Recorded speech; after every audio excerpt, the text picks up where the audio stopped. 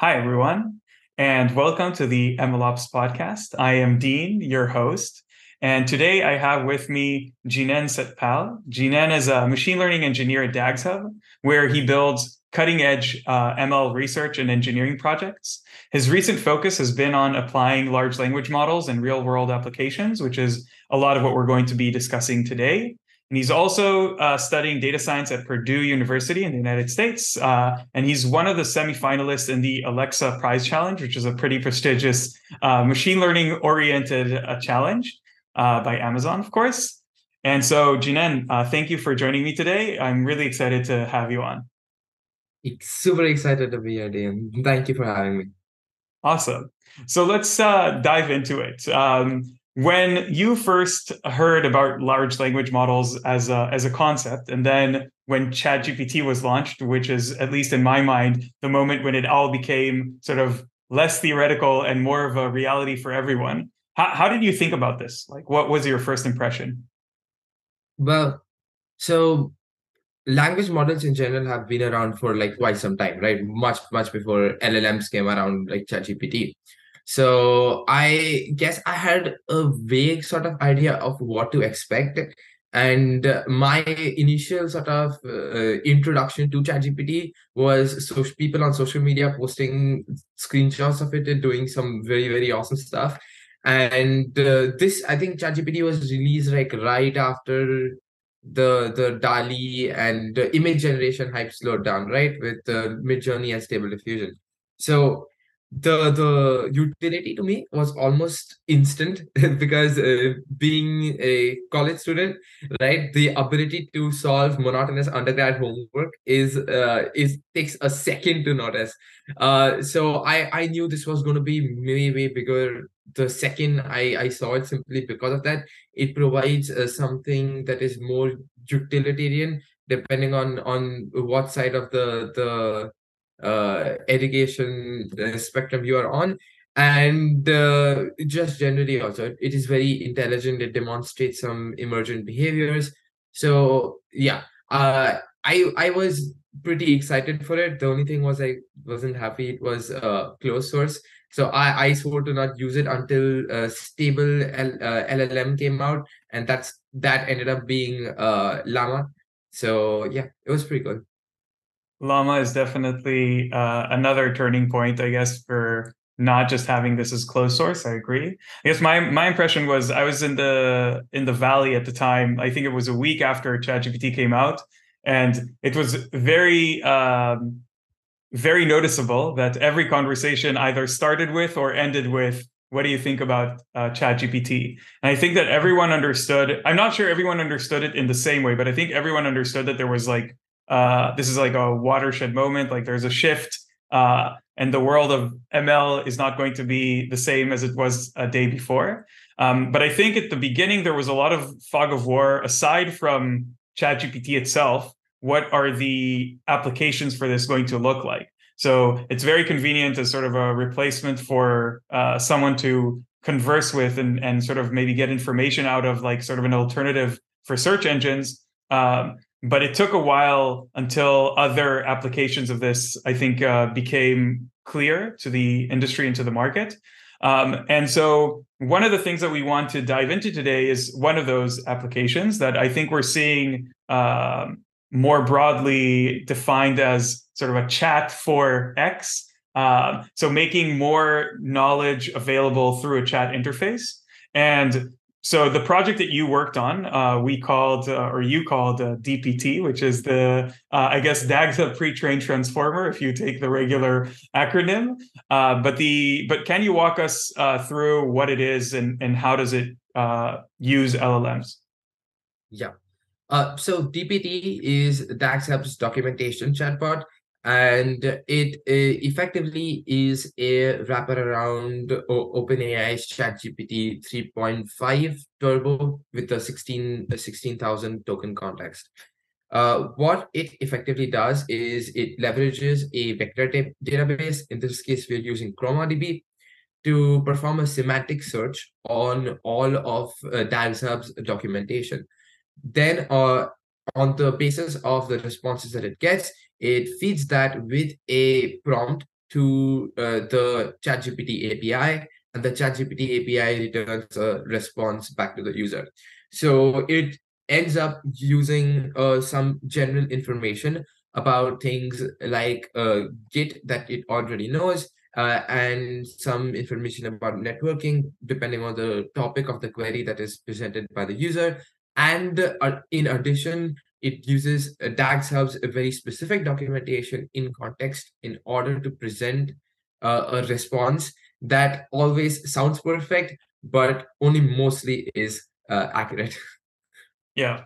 So we're going to be talking about hallucinations probably a lot later in this conversation, but hopefully for the people at home, this clarifies what the general structure of these things are. And I think one term that I've heard used more often recently for this is RAG, or retrieval augmented generation. And so this is sort of a kind of a standard architecture at this point, where you use a vector DB as Jinen described, that sort of gets the documents or the parts of documents that are relevant for the response. And then an LLM uses those documents or document pieces to phrase a response in natural language. So I think for me, it was surprising. I don't know, maybe I had too low expectations, but I remember the first time we tried it out. And yeah, there are hallucinations and challenges and things to improve. But it was surprising how adaptable it is. Like it doesn't seem like generic ChatGPT that is getting like documents shoved in the end, but it's actually phrasing answers as if this was always part of the training data set, which is really interesting. But I guess from your perspective as a person who built this, like what are some of the more counterintuitive things that you had to deal with when working with, I guess, an LLM-based project versus other ML models that you've built in the past? Honestly, I think that's exactly it. Like you hit the spot exactly when you spoke about the fact that it is able to perform downstream tasks so effectively without us fine-tuning an additional model on top of it, right? So the general sort of framework for a machine learning model is you define a very narrow task that is algorithmically very hard to define. So humans would find it very difficult to set up an algorithm that performs that exact task sequentially, and you give it generally a bunch of supervised data, and it is able to find that algorithm parametrically, right? And the general assumption that I had going into this with zero sort of LLM background was that that kind of behavior is what I expected. So I assumed that fine tuning was 100% going to be part of the process when I had to eventually develop the bot. However, the emergent behaviors that LLMs in general define in the sense that they are much more general than other language model or than other machine learning models was something that surprised me a lot, right? The fact that we are able to get something that looks very uh, fine-tuned without actually fine-tuning it is incredible to me. So that is something that I think is really, really awesome. Yeah, I agree. I think that there's basically, because of this emergent behavior and the ability to generalize, especially in the context, because of this is sort of natural language. This is how humans communicate with each other. It means that there's sort of a built-in generalization, assuming you can do a chat interface for some information, like in the case of DPT, the DAGs hub documentation and API and all those things. You effectively create a new layer of customization. I had a conversation earlier today about this, that in regular models, you basically you can train a model from scratch, right? But let's put that aside for a moment. You can then take a pre-trained model and fine tune it. But with and then with LLMs, you basically added two different types of customization. One is much simpler, which is just prompt engineering. So how do we modify the instruction that we give the model to get a better result? And then on the other side of the spectrum, you have RLHF, which is a much more involved process involving reinforcement learning to improve this model. I don't know if you want to maybe expand a bit on how you think about utilizing each one of these processes in real LLM applications today. Yeah, so both of them are analogously similar, I would say. So they're not exactly the same process. Both work in very, very different ways. However, the resultant behavior from performing both of those processes is quite similar.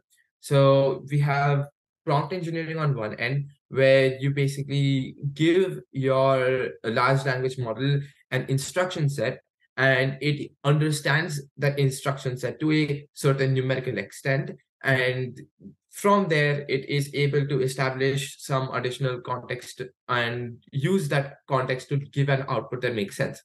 Fine tuning, on the other end, is changing the actual objective function of the large language model to something that is task specific.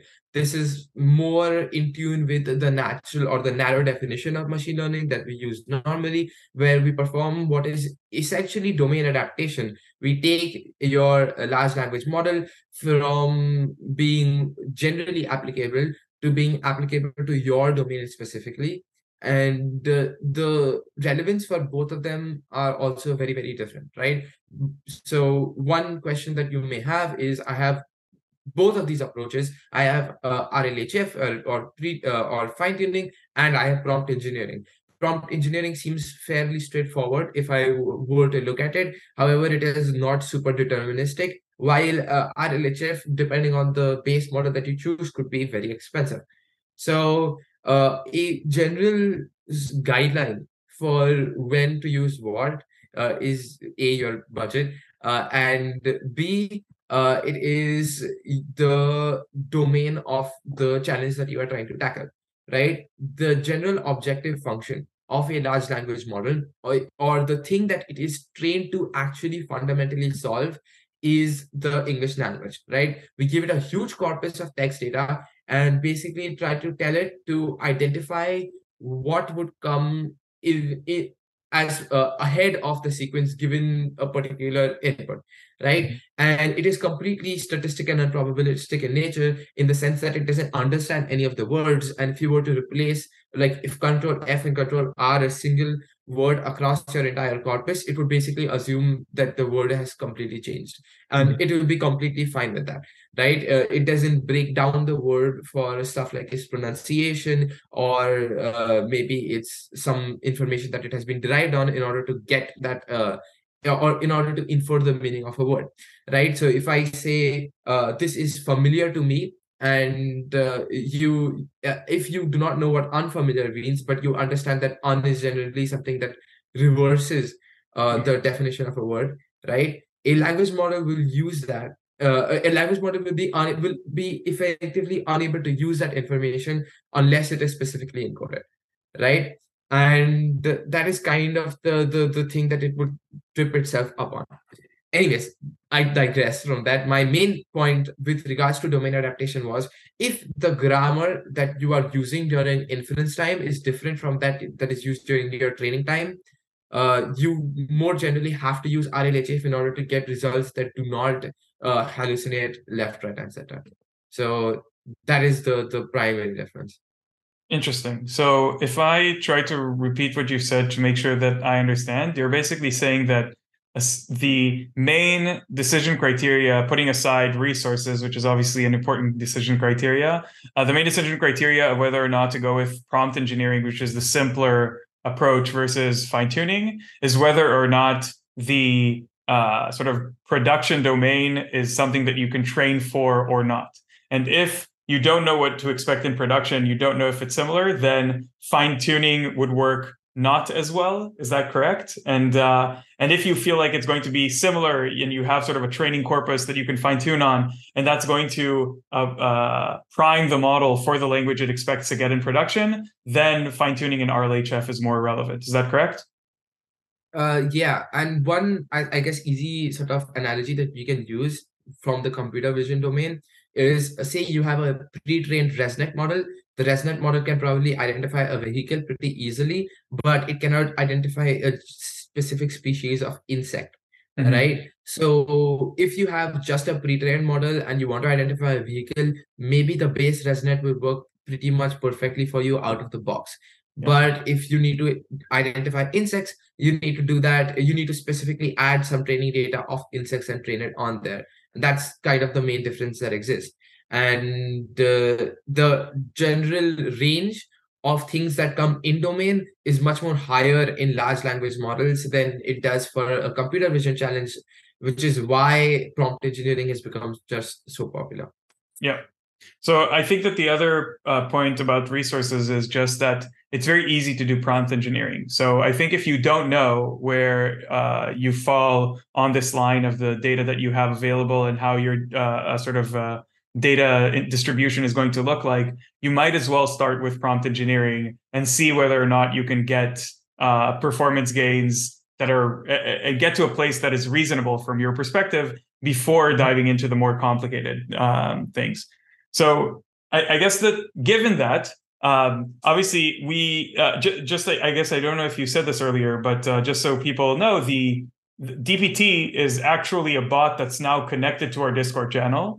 And so if you go to Dagsov's Discord channel and you ask a question on the support channel, the bot will probably be the first one to answer you. And so this is something that we, even though we knew that it's going to be imperfect and we'll want to improve it, that's fine. We wanted to get it to production as fast as possible. So I'm curious if you can share with the audience, how did the deployment process look like, and how does it change in the case of LLMs, again, compared to regular models? What are some, if you can share some of the challenges that you had during this deployment process? Right. So large language models fundamentally are not different from a regular or different deep learning model that has a ton of parameters, right? Architectures are still feed forward. We go from point A to point B, or like A being our input and B being the output.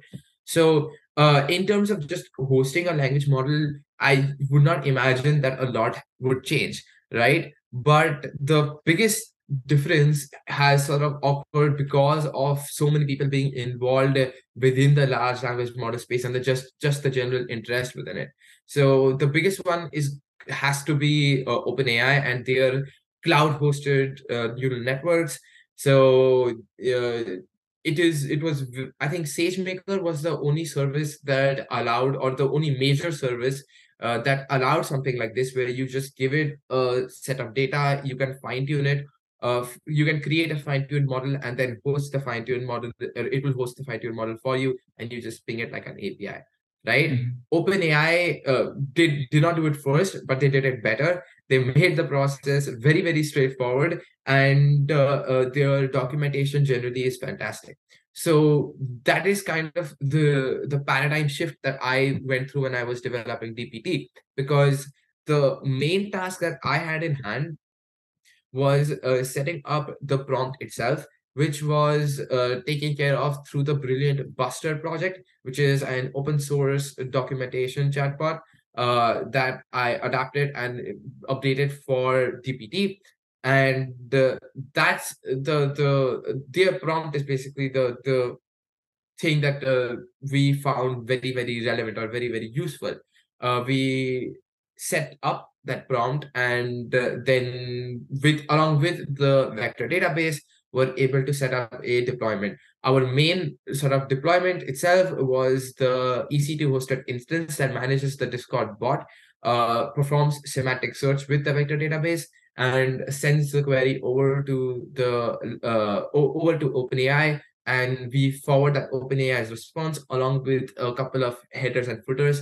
Headers being, hi, my name is DPT, and the footer being the sources that we used in order to get or supplement OpenAI or ChatGPT 3, GPT 3.5. Amazing. So if I understand correctly, what you're saying is basically the main difference is that you're not, at least in the case of DPT, right? We weren't deploying our own hosted LLM. We might do this in the future, but we were using OpenAI's API, which is convenient. People underestimate the value of good documentation, and I agree with you. From what I've seen, OpenAI has really good documentation. You should you shouldn't take it for granted. It's very important when it's done well. But then you're saying basically the wrapper, which uses ChromaDB to retrieve the documents and all of those, that's sort of hosted on a regular service, which uses the OpenAI API. From your experience working with other self-hosted LLMs, do you think that there's going to be something fundamentally different when we do try out DPT with self-hosted LLMs, or do you feel it's going to be just like, as you said, an ML model but bigger? Oh, I think it is going to be more an ML model, but bigger. We will obviously have to do a lot of, or at least a certain extent of on-prem optimization. So we have to manage our cloud infrastructure. We have to be a lot more sort of concerned about the latency of the model, because just the time for inference cannot be very, very huge. The one the thing that I had included in the Discord bot itself that I found very helpful was the fact that we had the thinking emoji like this when the bot is actually thinking, right? And this is a sort of base like a UX thing where if the user believes that the thing that they are interacting with is frozen, they will have zero patience and they will immediately disconnect, right? And this applies to anything with any degree of latency, which is why that refreshing thing is so important to any sort of UX. So one very, very basic change that I made was whenever the user makes a query, it adds the thinking emoji until it is able to figure out the answer, and then it posts the answer once it has that ready. And that also sort of helps the general UX. Anyways, for your on-prem or for an on-prem installation, something that is very important to consider generally is your latency.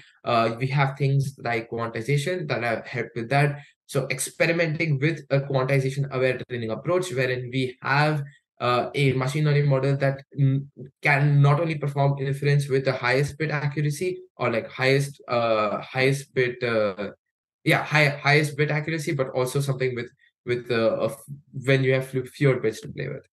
So that is something that is important and something that we have to consider on top of generally just hosting a large parameterized model.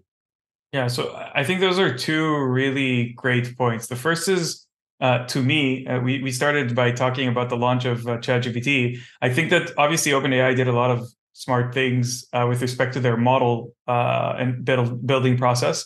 But the thing that I think that they did the smartest is actually the UX, like the interaction with a chatbot to unlock all of those capabilities is, in hindsight, very intuitive, but evidently that wasn't really done well before. And so I think that the point you made about the thinking emoji, like you need to map the behavior of these models, which are sometimes very large and maybe slower than we'd want, to what the user would expect to see. Similar to when you talk to people in whatever chat application you like, you usually see that someone is typing. And this is what OpenAI did with the ChatGPT interface as well. And I think that's very powerful because you know that something is happening and you're not just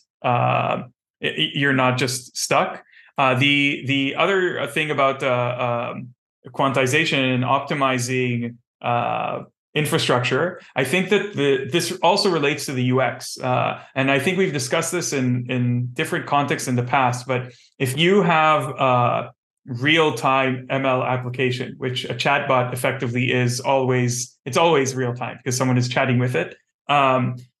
It might be the case that beyond a certain scale, you want to have actually two models. One is the simpler model that handles sort of the quick response, and the other is the bigger, more sophisticated model, which can handle the harder question but takes more time. And you can sort of route to which model makes sense, which according to rumors is what OpenAI does with GPT-4 as well. It's not one model, it's multiple models, and they're experts at different tasks. And then you get routed to the relevant part of the model, if you want to think about it this way, depending on your need. So I think that this is very important with respect to UX, and you can get much better results without actually needing to make significantly bigger models or use significantly more resources.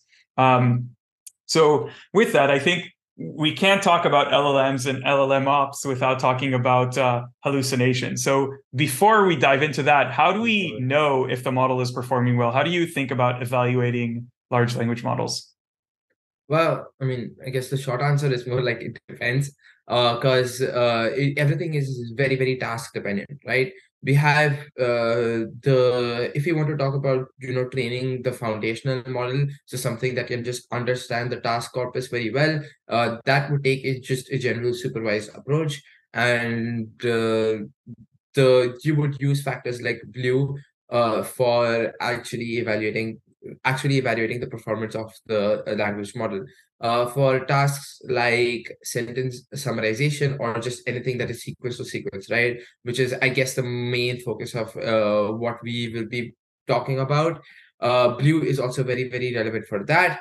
And besides that, for more downstream tasks, we often see more human evaluators that are at the forefront of this, because a lot of tasks require the fact that requires some nuance that cannot be automated very easily. So while rudimentary methods are definitely used to sort of set up metrics for models, even just accuracy is a big one. The main sort of evaluation comes from humans themselves. So that is the reason why RLHF is so super popular and common, simply because the versatilities that humans have when it comes to evaluating these things is much greater than that of something that we can automate. And that is also why I think there was the MIT paper that used ChatGPT to automate the evaluation of itself, and that didn't work for completely different reasons. But their intuition, I think, was just that if a ChatGPT is representative to a human, then it can possibly automate the evaluation of tasks that human evaluators previously or human annotators previously worked on. Yeah, I think we're seeing a lot of, or at least I'm hearing of it. I'm not sure I've seen something like this in production, but at least I'm hearing about a lot of companies and ML teams that are trying to use GPT, whether it's GPT-4 or ChatGPT, for evaluating or annotating NLP tasks. I think it definitely works to a certain extent. As you say, knowing to what extent exactly is a challenge in and of itself. But I think that the main point to me, which is the point that you made, like there are a lot of metrics that sound nice on paper and you could use for classic NLP tasks. You could theoretically use them for LLMs, but you're probably not going to get the result that you want, because many of those metrics assume that the task is like token prediction and trying to predict the next word. But that's not actually what we want from a model like ChatGPT or DPT. We want it to provide useful information in a way that makes sense to the user and is helpful. And so, unfortunately, or I don't know if this is unfortunate, but this is sort of the reality of the situation, is that you usually need a person involved in that process. And so it sort of takes the shape of something that looks a bit more like data annotation, but you're actually asking people Yep. to tell whether or not a certain result is better or worse, and then you use their ratings to calculate the metric that you actually care about and decide whether something is doing well or not. You want to add That anything? is, Yeah. yeah, no, that's kind of absolutely it, right? With LLMs in general, it's kind of why having an active learning pipeline for these is so important, because you want to set up a training process that is much more dynamic, right? Language itself evolves over time very, very rapidly, depending on the formality of the setting that you're performing your inference in. But even things like the API for our documentation model, it continuously evolves, and we have to sort of stay on top of that. And having an active learning pipeline enables that, because it's a lot of back and forth between sort of training a model, getting the fine-tuned model, getting annotations, human evaluators identifying which annotations are best and which are worse, and then reverting that and sort of fixing it in the next step along the way. And then slowly that cycle continues for it to get better. Yeah, yeah, totally. So I think this is a really important point, which is that some cases in the past you could have said my data is pretty much static, right? Like I'm just going to train on a data set and play with model architecture and I'll be fine. I think with language and chat, it's very clear that it's not going to be the case, and your data is going to evolve, and you need to understand if it changes fundamentally so that you can update your model. And I think this leads us to the fun part. So to share, I think a few people shared this online, so it's no secret, but I was in an event with both Sam Altman and Ilya Sutskever, and which are Sam is the CEO and Ilya is I think I don't know if he's a CTO or CSO of OpenAI, but they claim that hallucinations are going to be a solved problem.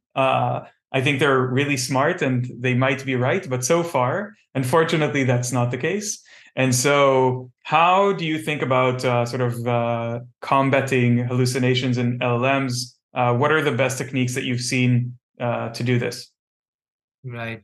So hallucinations generally, as of now, at least, are an open problem, right? We the general or the explicit objective function, as we previously discussed, of a language model is not to master the downstream task, but to master the problem. Its objective is not the problem, the language. Sorry. Mm-hmm. So its objective is not to be the most helpful documentation chatbot. Its objective is to successfully trick the user into believing that what it says makes sense, right? That is the explicit objective function, and this sort of creates incentives that are misaligned between the actual language model and what we wanted to do. The misalignment of the misalignment of the incentives is what allows for it to be so general, but also is what enables the fact that or enables it to be prone to these hallucinations.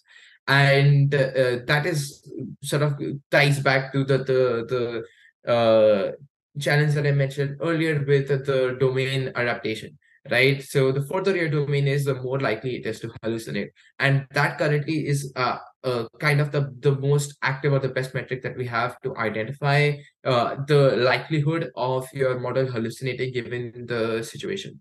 And currently, there are a couple of general approaches that are taken. One interesting one that I read about recently was using. Okay, let me see if I can recall what the title of the paper was. I think okay, I'm failing to recall, but the general idea behind that paper was it ensured that low confidence generations were actually representative of queries or responses that were more likely to hallucinate. Mm-hmm. So the general thing behind hallucination is it provides an output, and that output it is 100% confident about, and the output is 100% wrong, right? And the general idea is that this is obviously a problem, and it is not really restricted to large language models. Large language models just exaggerate that problem to an extent that makes it, a significant research area. Mm-hmm. And this was solved partially by Bayesian neural networks, where they used Bayesian, I think, some Hamiltonian fine tuning in order to obtain a Bayesian model that is effectively an ensemble of models that has the confidence more representative of the actual accuracy. So if it is not sure about a prediction, it is much more likely to have a lower confidence than a regular model, which can have very high confidence for a prediction that is inaccurate. So that was an interesting approach that I saw that allows you to patch hallucinations to a certain extent. I can probably share the paper in the LinkedIn chat or something later on. But the more straightforward approach to fixing it is solving the domain adaptation, right? Solving the difference between the target domain and the training domain. So you can do this by adding more data, adding better data. So that is the most linear way of approaching this. And the active learning pipeline also helps a lot because you run multiple passes on additional training data that keeps coming in, and it allows you to expand the definition of your language model so that it is much more accurate, or it encapsulates a much wider set of use cases. Mm-hmm. And that way it's able to be a lot more accurate and hallucinate a lot less. Generally, you can also reduce the temperature of your inference, in which case the responses will be more like a search engine where you just take out the text that is relevant and it just prints that out for you. And in a more natural language setting, of course. So it's not as creative, but it is a lot more accurate. That is one way to go about this.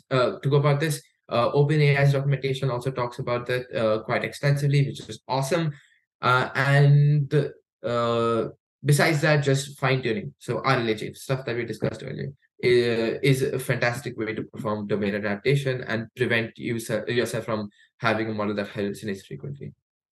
So one small question I have about this is if someone in the audience, like you're definitely doing this, but if someone in the audience is implementing something like DPT, where you provide a list of documents and things like that, have you seen from your experience or read in papers that maybe chopping up the documents in different ways should affect hallucination, or is that more or less like set depending on the content and it doesn't really matter how you present it to the model?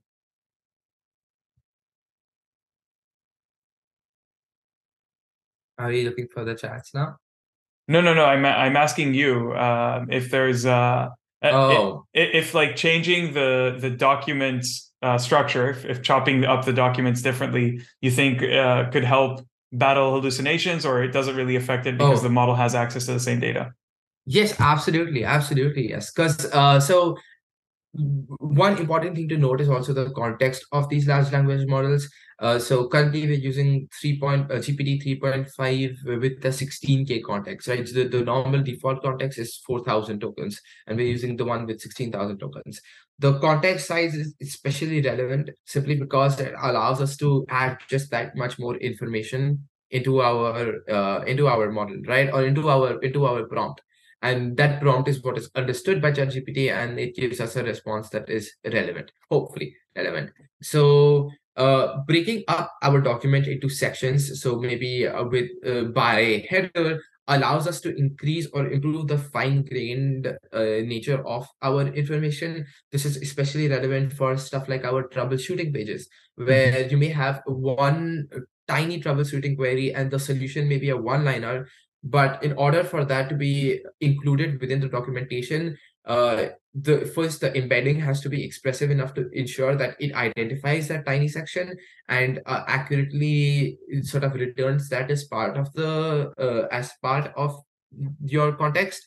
And the context window should be large enough. So if I have a huge troubleshooting page, right, and this exceeds my context window, I accurately identify the fact that the answer exists within the troubleshooting page, but it may just not fit within the window, and it will basically get cropped out. As a result of that, the answer will not exist within the input, and then the model is confused.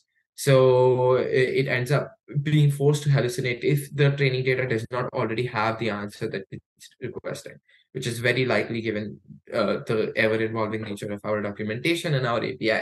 So it definitely helps and is very, very relevant if it is possible to get the same set of information, like have the information that is required to answer the question in a smaller context window. That also helps a lot, because that means that it is less information for the large language model to look through in order to identify the parts of the input that is actually relevant.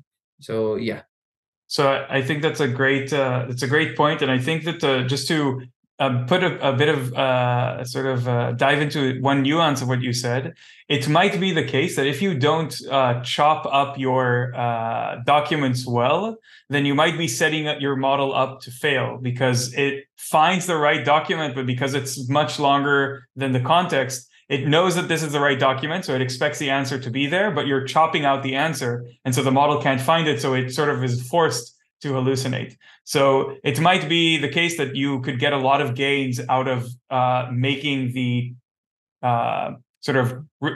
this chunk that you use as a document smaller. So this is just one last point. So before we open it up to questions from the audience, the last question I have for you is, if you have any recommendations for anyone here listening live or anyone that's going to see this episode later, it doesn't have to be data science or LLM related, but maybe content that you recommend reading, papers, Netflix shows, whatever you want, and then we'll open it up to questions for the from the audience. If it doesn't have to be data science related, stay hydrated. That is important. But you already knew that probably. Something that I really want to talk about though is just interpretability in research. So one of the reasons that hallucinations are so hard to detect is the fact that you said it doesn't have to be data science, but I'm making this data science anyways. Uh, is the one major reason why we don't sort of know the situations of the cases when LLMs hallucinate and require human annotators to do that for us is the fact that large language models are still very much black box, or deep learning generally is still very much black box, right? We have an input that is given, some magic happens in between, and we have an output on the other end. Now we understand the process behind which that magic happens, but we do not know, or we cannot actually understand by reading the parameters what the behavior should be. So we can't predict the behavior of the language model just by knowing the input. And having intrinsic interpretability within deep learning models will go a long way towards ensuring the lack of a bias, identifying parameters that seem optimal but yet aren't. So a lot of stuff like the loss function can perform or can return an optimal loss for a huge set of parameters, and it is very difficult to identify which set of parameters you should pick. I believe that interpretability can help with that, to provide a unbiased estimate of what parameters to use, and hopefully it should also promote emergent behaviors. So generally I implore you guys to all look at intrinsic interpretability just in general within whatever context of deep learning you are looking into.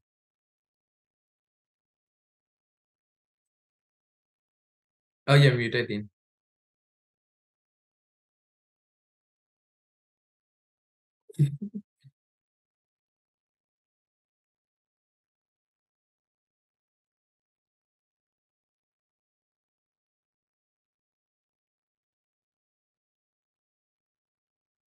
The perennial problem. How many computer scientists does it take to figure out one conferencing application? Three is the answer. I need it. No, it's back down to two again. Oh, I guess he disconnected the audio or something, so it unmuted itself. Oh no, but he can't hear us. I don't know. Yeah, he can hear us. There. Unmute yourself. Sorry. Yes. Yeah. Technical difficulties. We made it so that it's. I couldn't unmute myself either. Yeah. So thanks for bearing with us. And let's get into audience questions. So I see that there were a lot of things going back up. I'm going to just scroll back up and go over things in the order that you sent them out. Yeah, the recording will be available. I think I see near answered. So answered this. So I see that we have one question, which is how does the speed of generating the output during inference can be increased like in ChatGPT? So I'm guessing the context of this question is like, if you're self-hosting a model and you want to improve its performance, what do you have any tips for that? Yeah, okay. So the one biggest tip is definitely quantization, right? Generally, models are evaluated or inferred in, I think, 32 or 64-bit accuracy. And having this high level of, not accuracy, but precision, this high level of precision means that it is, the inference generally is very, very slow, because GPUs are very quick at matrix multiplication, but they get much more quicker with the lesser the precision that is used. So it just makes more sense. It's a harder computation to evaluate. So you can improve the speed of your inference by just generally quantizing your models. There is a 8-bit quantization that I think is the most up to date. I think NVIDIA was working on or is working on 4-bit quantization, but I'm not up to date on whether or not they actually launched that yet. And if you quantize your models to 4-bit, while CUDA is not up to date with it, so they accelerate 8-bit computation, that would basically mean that your model would perform slower computation when it is performing 4-bit inference. So that is something to keep in mind as well. Lesser does not always mean better. You also need to have your actual accelerated compute sort of being there in order to, or supporting the quantization that you're looking to get. In addition, there are also specialized hardware that you, if you can get your access on, is really, really relevant or really helpful to accelerating inference.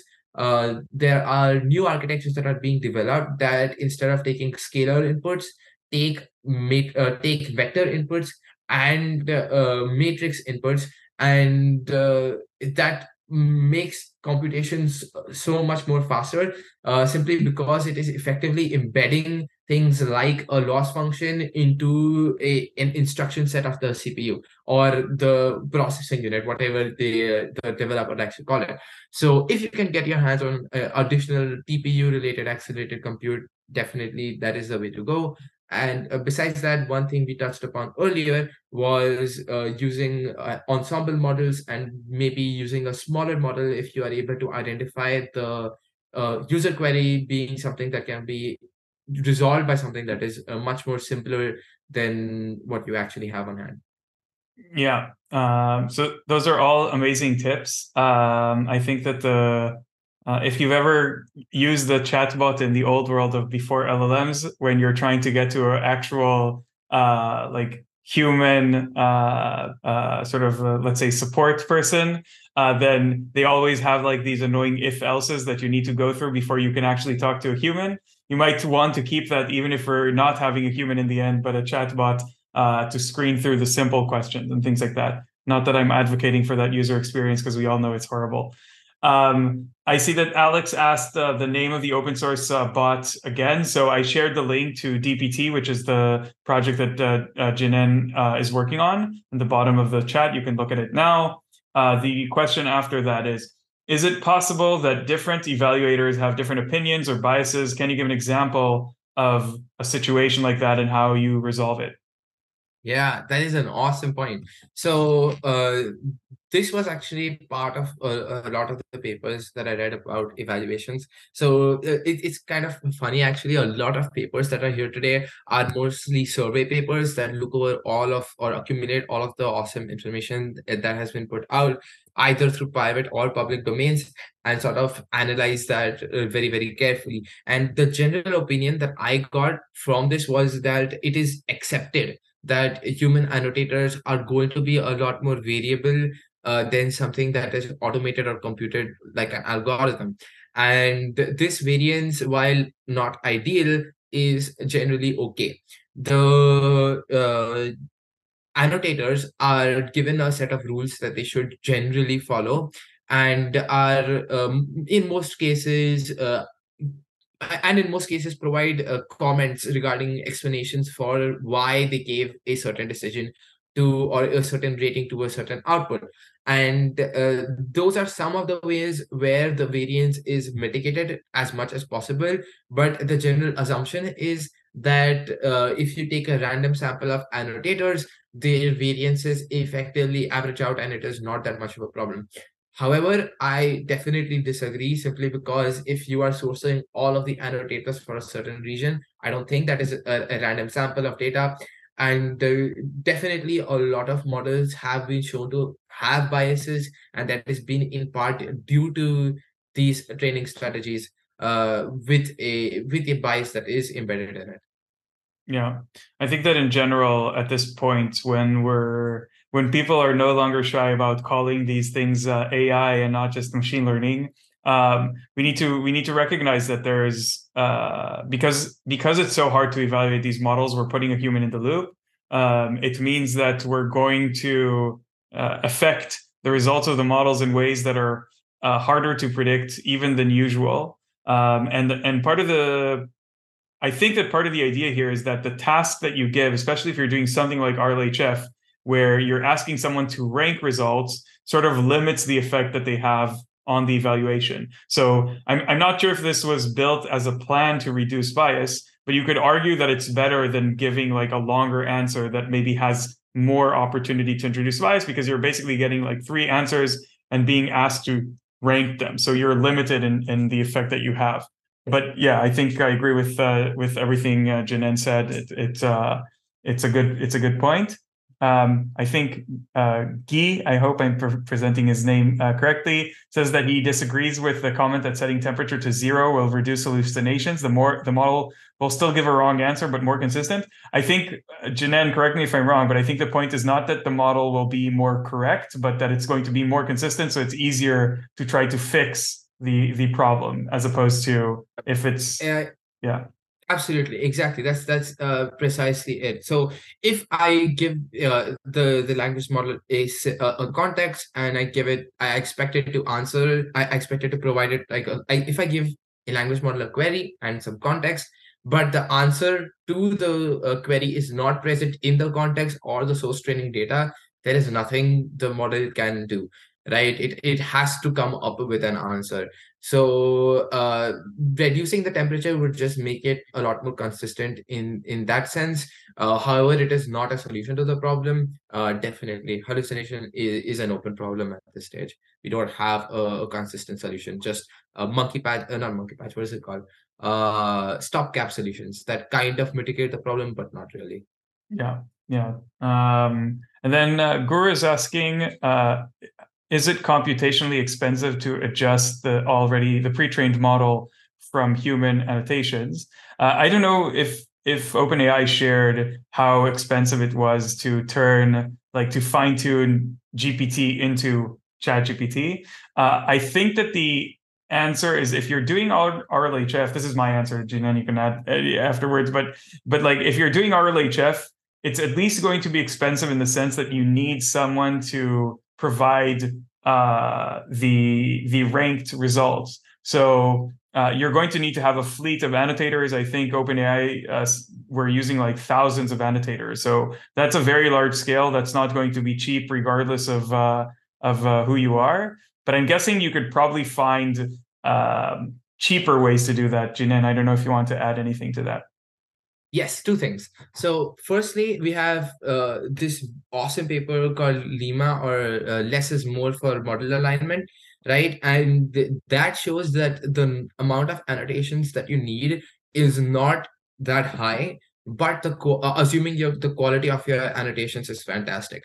Mm-hmm. So they used some amount of data that was generated by ChatGPT, and they manually filtered out the best performing data from there and added additional synthetic data from things like I think Reddit subreddits. And this data was very carefully annotated, and after the very careful annotation was were people able to train a model that outperformed GPT-4 on a certain set of downstream tasks. Mm-hmm. Right now, this is fine tuning, and obviously that means that it will inherently be better because you are performing that adaptation step. But it still means a lot because this was llama, I think, or alpaca, I'm not sure, and it was able to outperform GPT-4 on the task with a very small set of annotations and a very good amount of very high quality training data. In addition, just the fine tuning process can also be optimized. There is LoRa and QLoRa, which is a low rank adaptation, or Q for quantized low rank adaptation. I know for a fact that QLoRa can be used to train or to fine tune a 65 billion parameter large language model on a single A100 chip. That can be very expensive or nothing at all. This mostly depends on the context in which you are working. But it is a fantastic feat, and I think smaller large language models. It's funny that I have to say that. Like 7 billion parameters can be trained on smaller NVIDIA chips. So it is definitely possible to get something done even if you are a small operation and are trying to fine tune a large language model. Yeah. Those are really great tips. Thanks for sharing.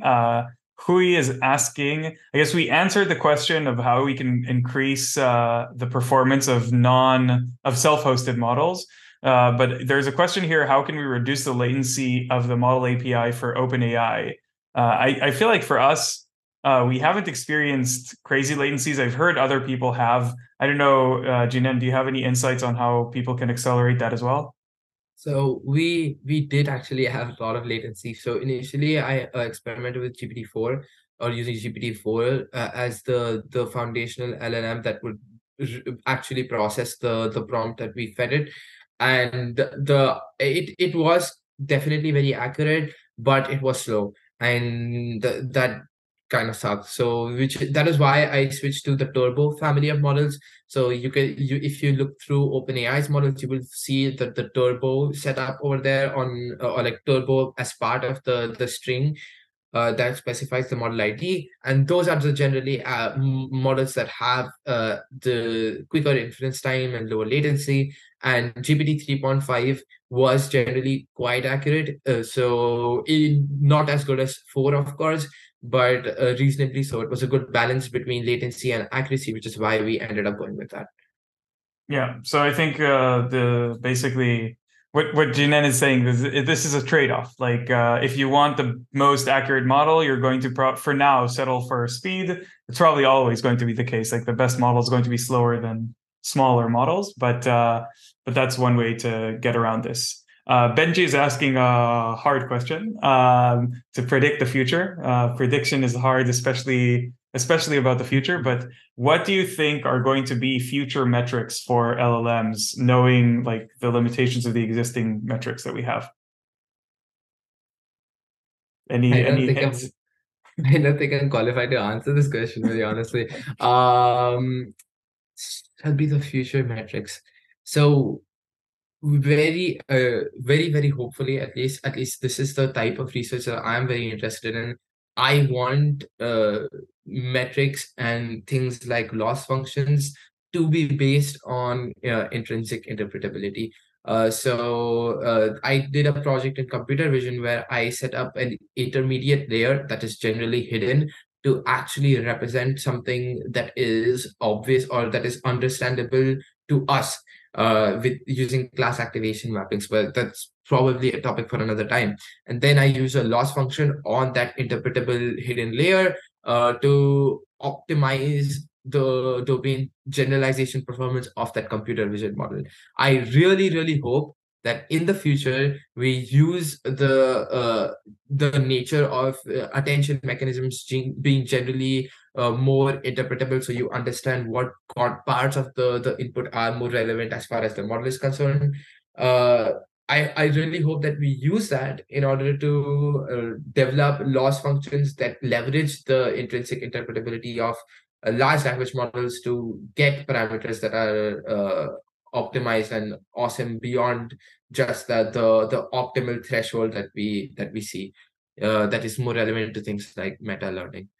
Yeah, so it seems like we have another audience member, Ashay, who's thinking like you, and he asked if there was some method for LLM similar to GradCam for vision tasks. So if you were to suggest some methods that are sort of going to be that are most used or popular, what would they be? But I think your answer is that they don't yet exist. But if you have anything like that, maybe he'd be interested in hearing. Yeah, someday for sure. I want to answer this question someday, but I don't think today. I would have something that would satisfy you today, unfortunately. So Mirko is we're going to do another couple of minutes because we started a bit late. Then after 4, we'll do another couple of minutes and try to answer all the questions that are still here. Mirko is asking, what are the development stack and tools that you would recommend for someone building an LLM application? Okay.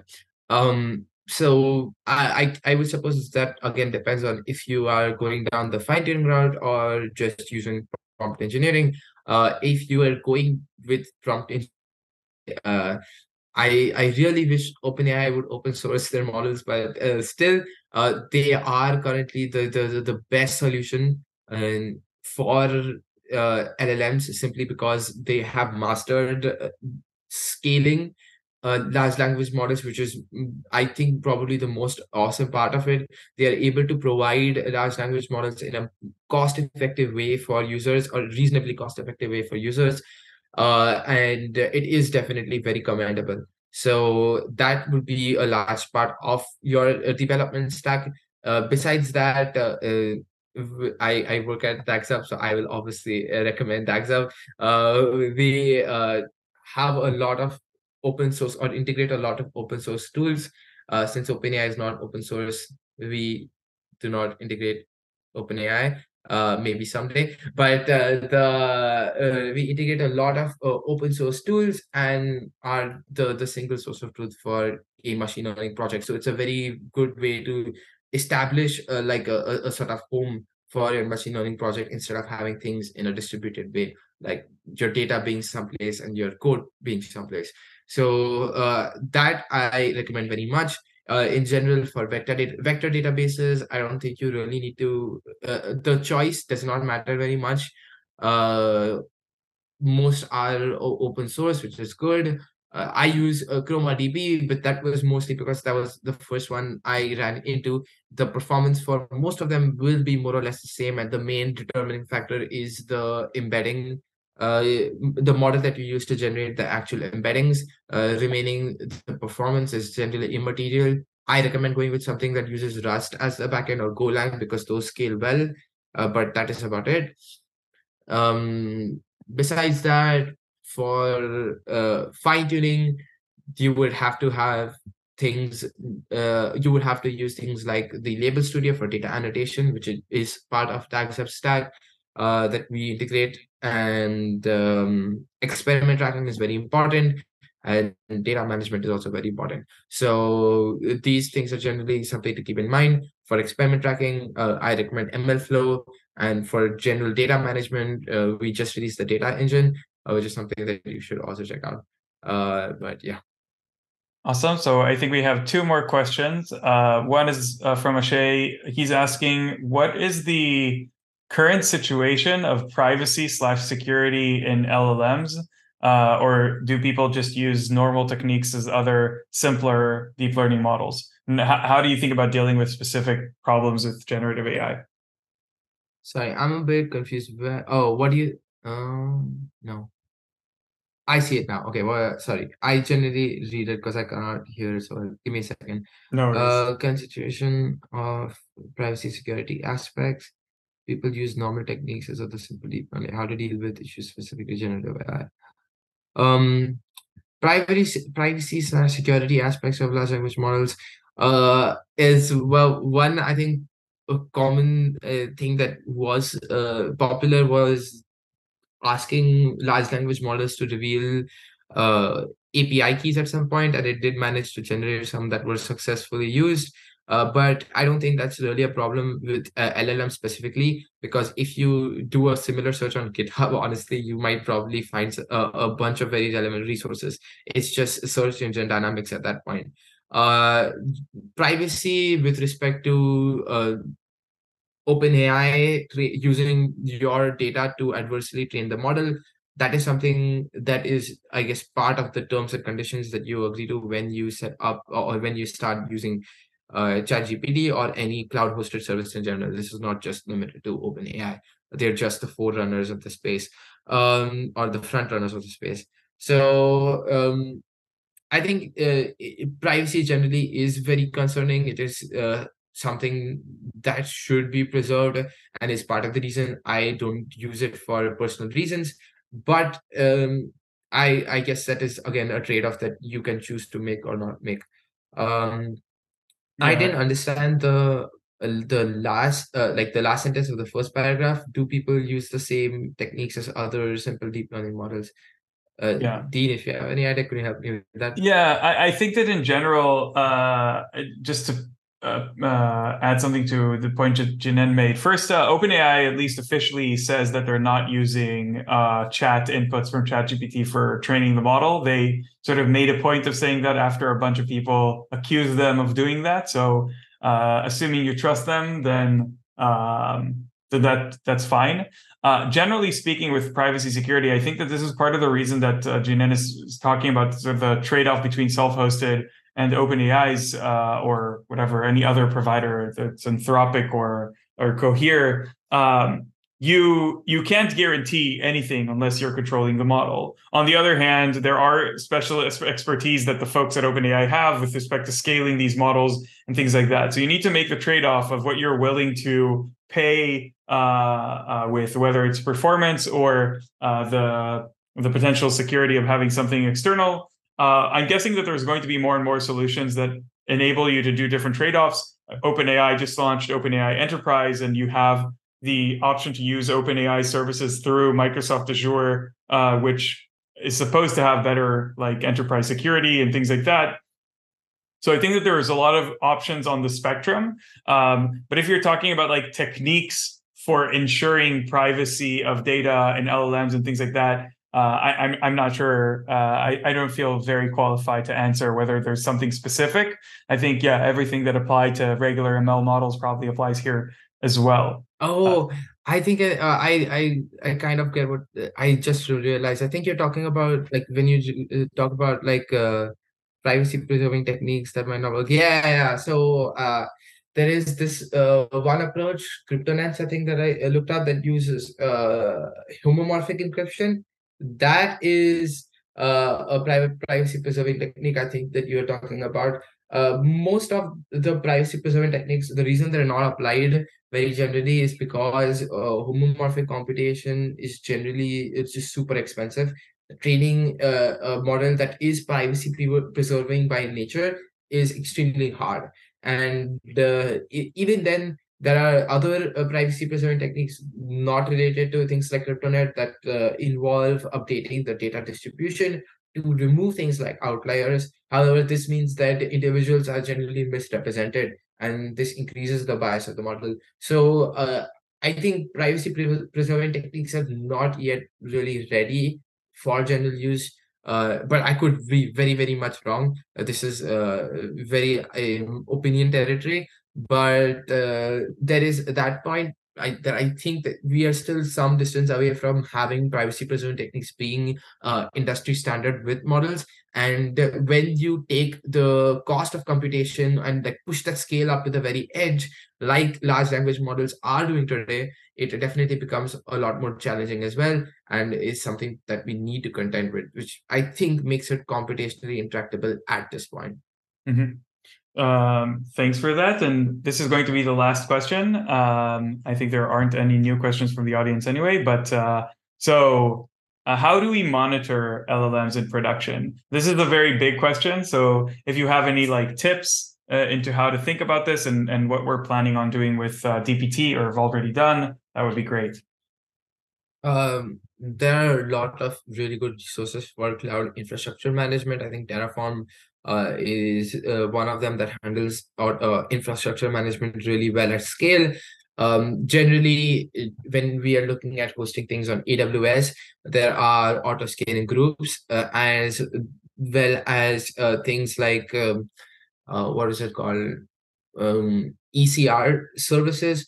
No, ECS services that have the capability of adding monitoring by default, and on top of that also ensure that you are able to sort of set up or reset a given instance the minute that it crashes or is no longer functional.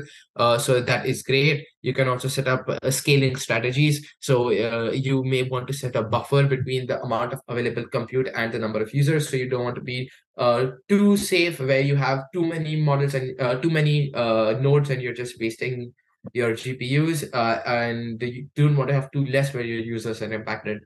So I think AWS suite is generally very, very good for this. And more broadly, I think over here, when you're doing stuff that is on-prem or on the cloud but self-managed, it applies more the idea that just a large language model is a huge model and should not be considered much further. I think is more or less true and should basically cover most of your use cases when it comes to monitoring a large language model that is hosted on the cloud. Yeah, so I'll just add one last thing, which is if you meant this question with respect to what sometimes is called like model monitoring or data drift monitoring, things like that, I think this relates to the earlier question about evaluation techniques. And part of the reason that this is difficult is because we haven't settled on an evaluation technique that doesn't involve a human in the loop and is actually indicative of performance. So if you want to do something like notice that there's a data drift in your data, you need to define what a good result from the model is. And that usually involves human in the loop process. So I think that if you're talking about like infrastructure monitoring for LLMs, I think what Jinen answered is the full answer. If you're talking about evaluating and monitoring the performance, then you need to the model performance. Then you need to take into consideration that this is going to be a process that happens sort of semi-manually, where you collect prompts that are coming in from production, you collect the model's response, and then you let someone rank them or look at them manually to decide whether or not the model is performing well. So it's not going to be like real-time monitoring. It's going to be something that's a bit more retroactive. So that's it. So with that, I want to thank you, Jinen, for joining me today and answering all of these questions about LLMs and LLM ops. So yeah, thank you for joining. Thank you for having me. And thanks to the audience for joining us as well. This has been our first live episode. If you liked it, then let us know. Maybe add a post on social media so we know that people actually like this, and we'll do more of these. It was a pleasure having you all, and I think the questions that we got from the audience were awesome questions. So yeah, thank you all for joining, and we'll see you next time. Bye. Thank you for listening to the MLOps podcast. If you enjoyed this episode, please like the video or subscribe. If you have any feedback, leave a comment below. Thanks again for listening, and see you next time.